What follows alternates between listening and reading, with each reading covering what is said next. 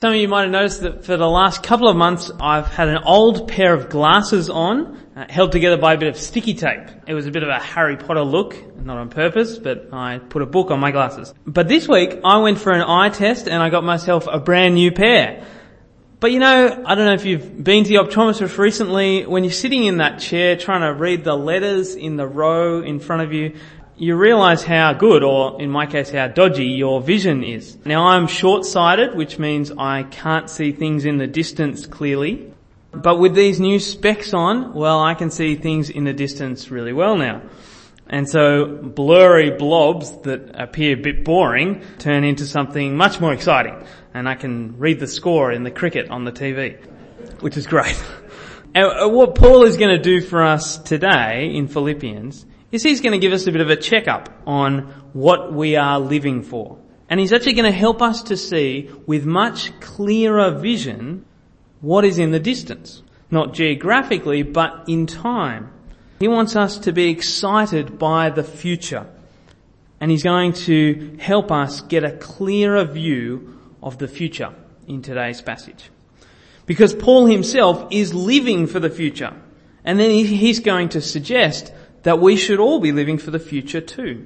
You may have even noticed it as it was read out. Paul is fixed upon the future. Verse 12, he presses on. Verse 13, he forgets what's behind and strains for what's ahead. Verse 14, he presses on towards the goal. Paul has got this really clear view of the future. And that is impacting his whole life. But even before we get to those verses, you can see how he's living for the future right at the beginning of today's passage. Move back up to verse 10. Have a look. He says, I want to know Christ and the power of his resurrection and the fellowship of sharing in his suffering, becoming like him in his death. Now it's no surprises that it's Christ who he wants to be like and he wants to know.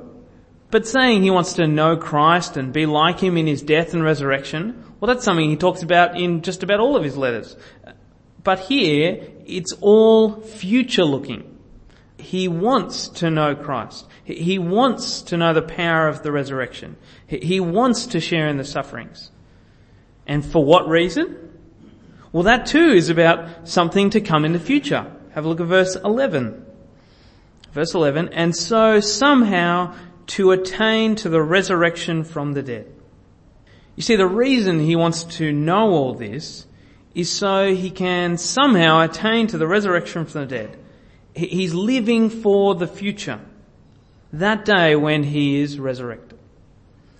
And I like Paul's sense of wonder at this point, that somehow he might be resurrected. He knows that it's possible, because he's seen the risen Lord Jesus.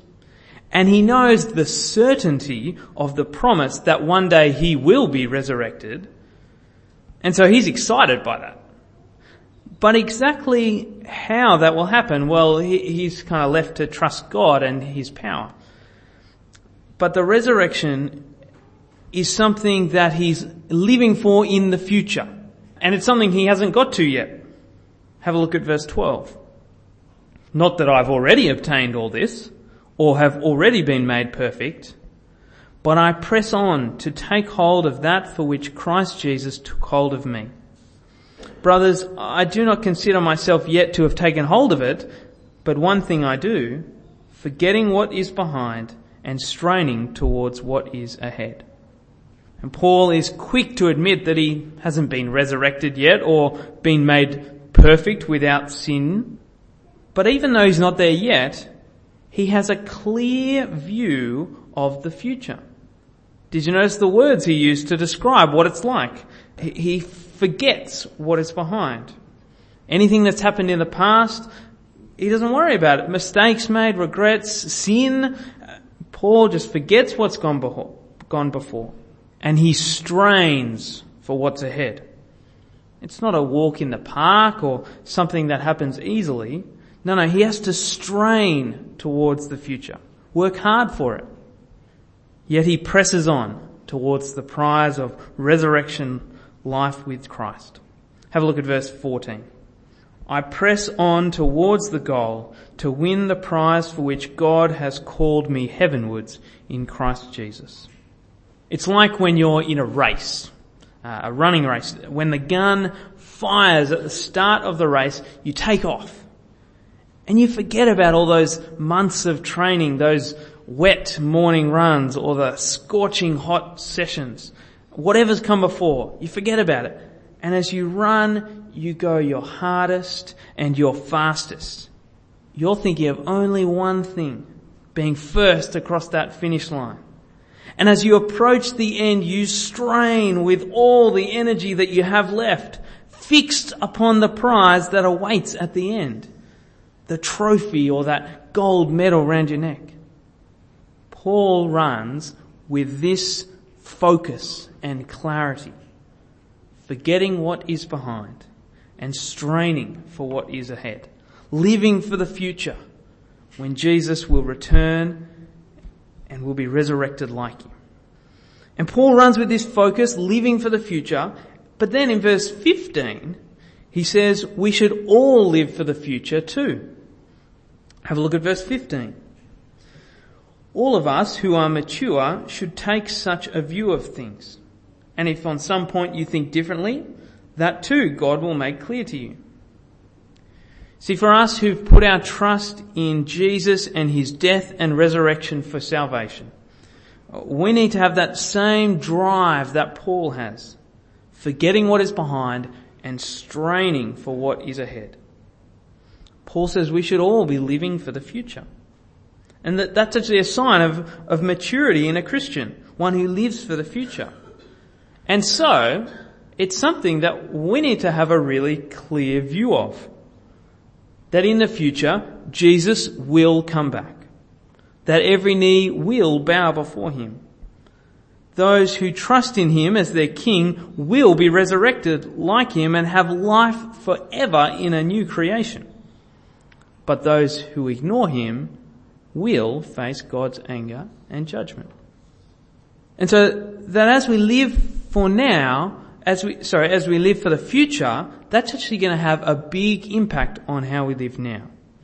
And so God wants us to be really clear on the future and what his plan is. And he's actually made it possible for us to be crystal clear about the future by giving us his word, the Bible. And even in verse 15, Paul acknowledges that some of us are going to have different ideas about the future, but God will make that clear to us. We just got to keep on reading the Bible to understand it better.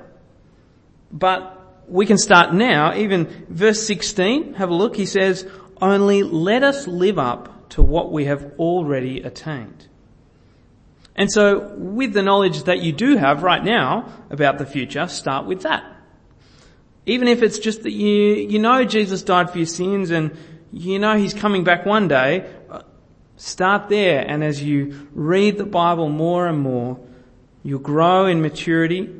God will be at work in you by his Spirit, helping you to know him better and giving you a clearer picture of his plan for the future. But one thing we can do to help us live for the future is to look at those who are more mature than us and follow their example. Have a look at verse 17.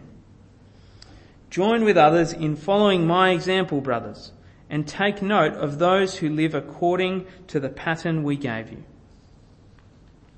So Paul commends them and us to look to the example of those who live by this pattern, so that we've got an example to imitate, and so we keep on living for the future. Now, we've already looked at the example of Paul and how he lives for the future, but maybe you can think of someone even here at DPC, at Early Church, who's worth imitating. Because Paul wants us to be doing whatever we can to be living for the future. Because he knows, and we know, that many aren't living for the future.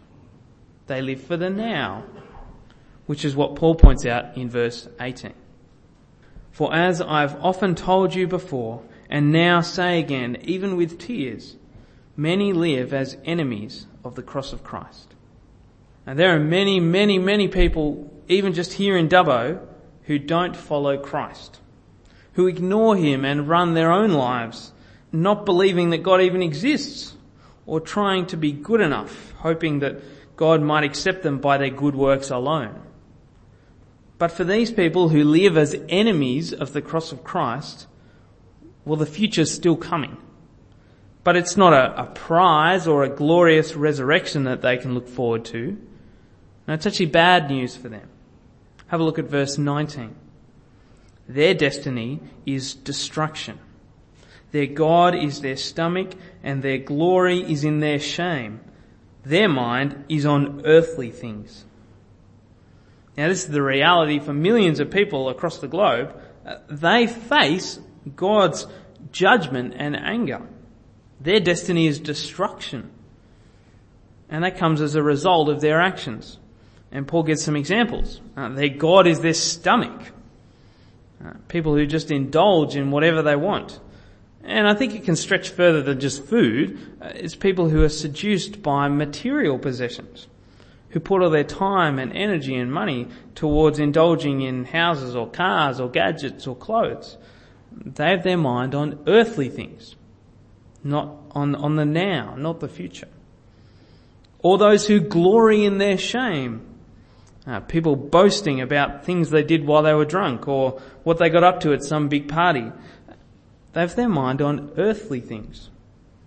The now, not the future.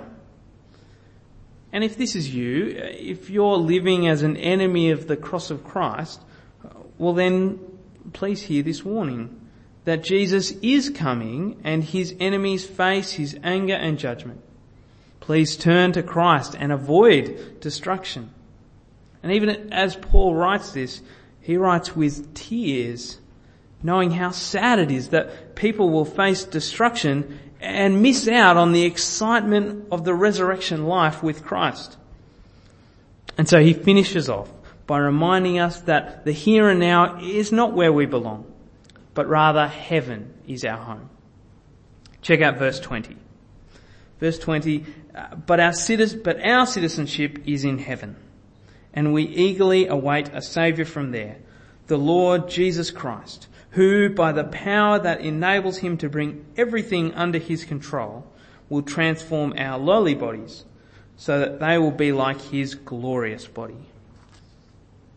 For those who live as enemies of the cross of Christ, their destiny is destruction. But there is a great hope for anyone who puts their trust in the Lord Jesus. Then their destiny is heaven. But more than that, it's actually where we belong as the people of God. Paul says it's where our citizenship is. Now, you know, if you want to be an Australian citizen, you have to pass a test. You get 45 minutes to do a 20 multiple choice questions, and it's kind of designed to assess whether you've got knowledge of Australia, knowledge of the English language, and knowledge of the responsibilities of being an Australian citizen. Now, I looked at some of the practice tests for this, and the kind of questions that you get, what do we celebrate on Anzac Day? What are the colours of the Aboriginal flag? And a whole bunch of other things about the government and the Constitution. And, you know, if you get at least 75%, then you pass and you can be an Australian citizen. And you can call Australia your home. Well, there's no test to get into heaven. All you need to do is put your trust in Jesus, and then you can be part of God's people. You can call heaven your home. And look, if it is our home, our destination, well then that's what we'll live for. Not earthly, material, temporary things in the here and now, but instead we'll live for that future. That day when Jesus comes back. The day we will be resurrected with new bodies that are no longer limited by sin. And for Paul, this future is exciting. For every Christian, this future is exciting. Which is why Paul says we should eagerly await Jesus to come. And so he concludes right at the beginning of chapter 4, in verse 1 of chapter 4, that we ought to stand firm until that day. Chapter 4 verse 1, he says, therefore, my brothers, you whom I love and I long for, my joy and crown, That is how you should stand firm in the Lord, dear friends. In chapter 3, Paul is encouraging us to stand firm, to stick with Jesus until he returns. That we should live for the future. Look forward to the appearing of Jesus and our coming resurrection. And actually to let that affect the way we live now. And so, dear friends, are you living for the future? Or are you living for the here and now?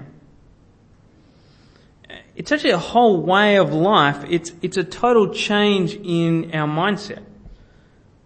What we're living for will actually affect our decisions, our conversations, all our thoughts and all our actions.